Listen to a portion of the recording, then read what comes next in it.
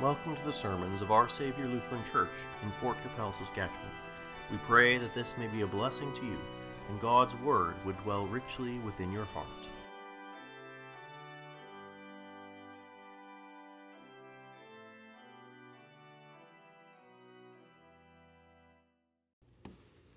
Grace, mercy, and peace be to you from God our Father and our Lord and Savior, Jesus Christ.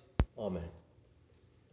St. Paul wrote to St. Timothy in his first epistle to him, "All Scripture is given by inspiration of God, and is profitable for doctrine, for reproof, for correction, for instruction in righteousness."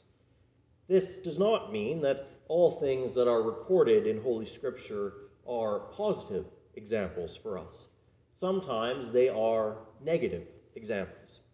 Sometimes both of these even show up in the same person.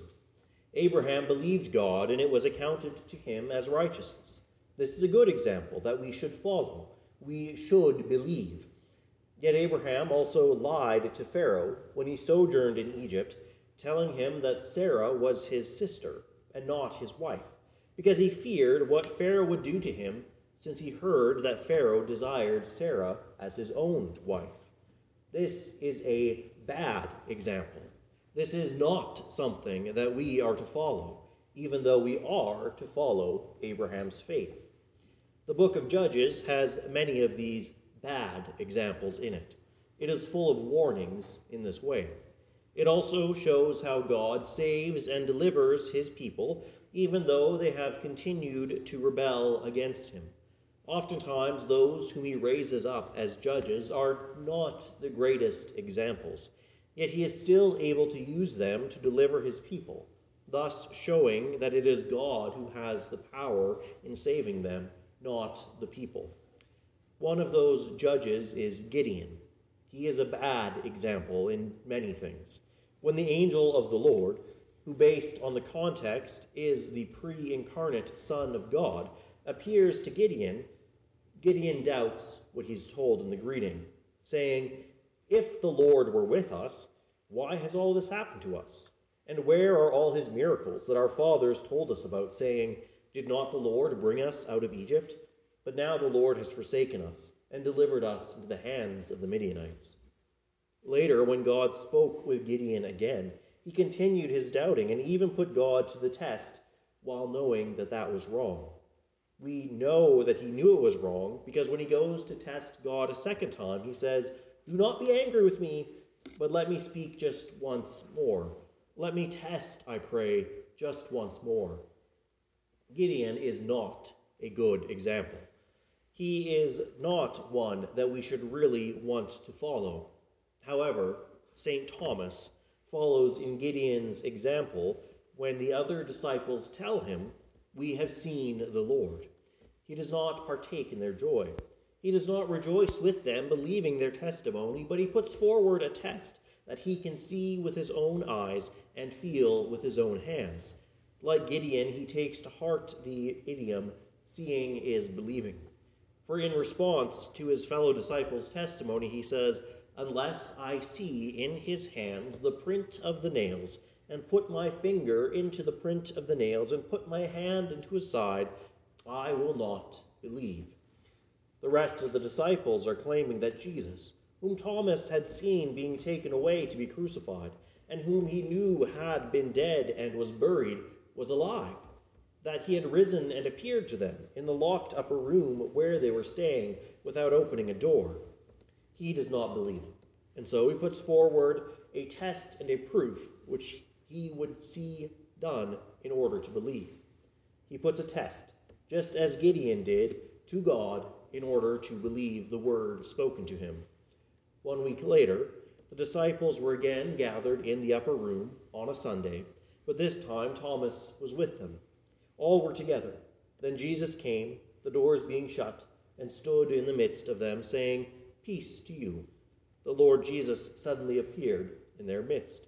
While having a body, flesh and blood, he passed through the closed and locked door and came into their midst by virtue of his divinity.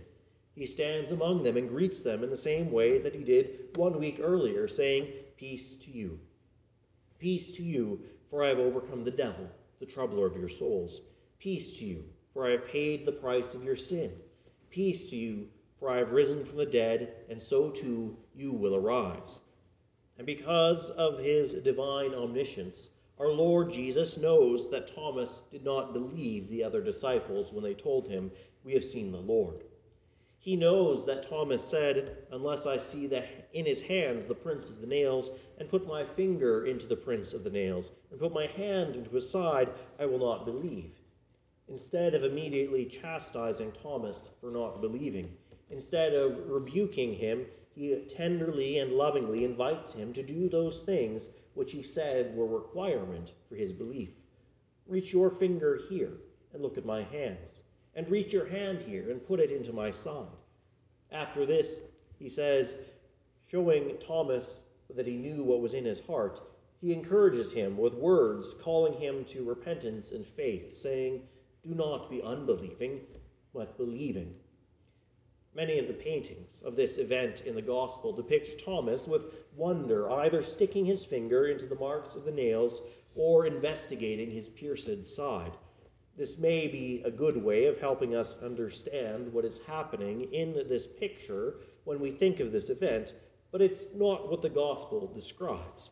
Thomas never gets a chance to put his Lord to the test. Upon seeing Jesus and upon hearing his words, "Do not be unbelieving, but believing," Thomas gives up his foolish ways and instead gives one of the most beautiful and succinct confessions of faith in Jesus Christ, "My Lord and my God." And Jesus said to him, "Thomas, because you have seen me, you believed? Blessed are those who have not seen me and yet have believed." After this, St. Thomas was changed forever. He was no longer doubting, no longer unbelieving, but rather he was believing. He believes the testimony that the other disciples told him. He believes all that Jesus had taught them before his crucifixion, and he trusts in the Lord. He trusts that the Lord knows what is best for him, and that he will keep him no matter the circumstances he finds himself in, because he has given his life to save him. And so is it any wonder that Thomas goes from being the doubting one, the unbelieving one, to being the apostle of Jesus, who ended up traveling the farthest away in spreading the gospel? Because of his faith, Thomas traveled all the way to southern India. There he preached to them the Savior, who came from a people they did not know, but who came for them. He preached to them of Jesus Christ, who bore their sins so that they may be forgiven through faith in him. He preached to them that this same Jesus rose again from the dead, and that all who believe and are baptized will likewise rise to eternal life on the last day. Because of faith, he was martyred upon the hill Parangilamai when he was driven through with a spear. Through his preaching and testimony, many were blessed to believe, even though they had never seen. We are also in a similar situation to those Indians of the Chola Empire to whom Thomas brought the gospel. They could not see Jesus like Thomas had, and yet they believed. We too cannot see Jesus today. He is ascended to the right hand of the Father.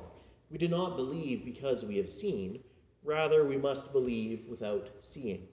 Yes, we must believe not based on what we have seen, but what on we have heard.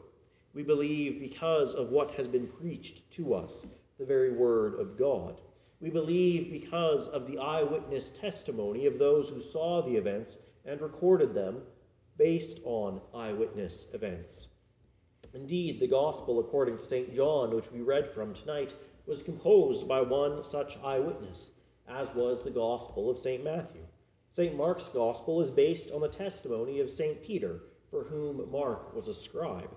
And St. Luke's Gospel is based on interviews that he had with eyewitnesses, including the mother of Jesus, and on a careful reading of the Gospels already written. And all of these Gospels were written for this purpose, that through their testimony we may believe. John writes, "These are written that you may believe that Jesus is the Christ, the Son of God, and that believing you may have life in his name." We believe this, that is, we have faith. for it is the very same verb in the Greek.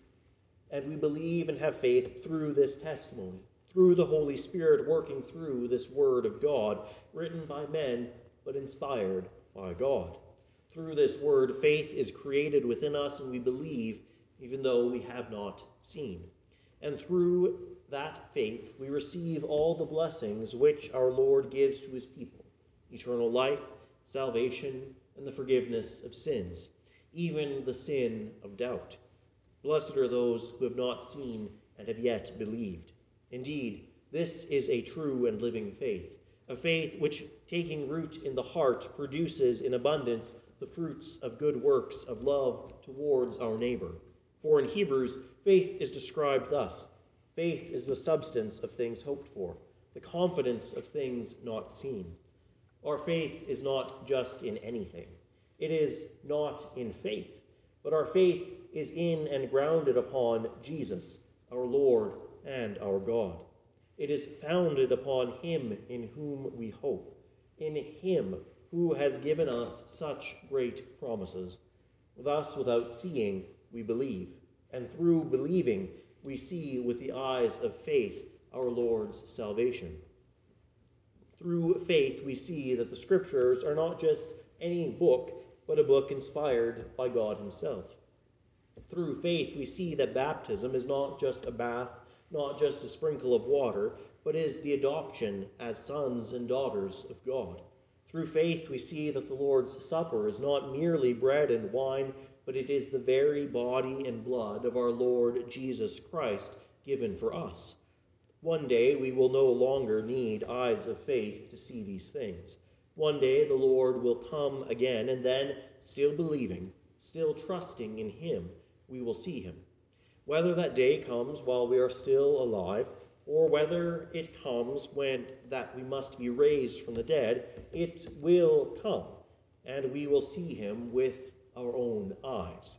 That day, the things we hope for will be realized, and what we believe without seeing, we will see with our eyes.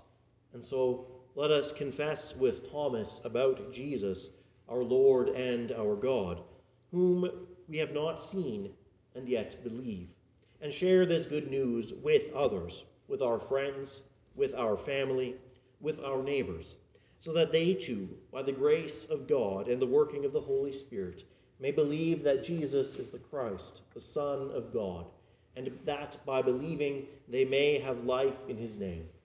May God grant to us such faith and boldness to confess it, for Jesus' sake, and by his mediation and merits. Amen. And now may the peace of God, which surpasses all understanding, guard and keep your hearts and minds in Christ Jesus our Lord. Amen.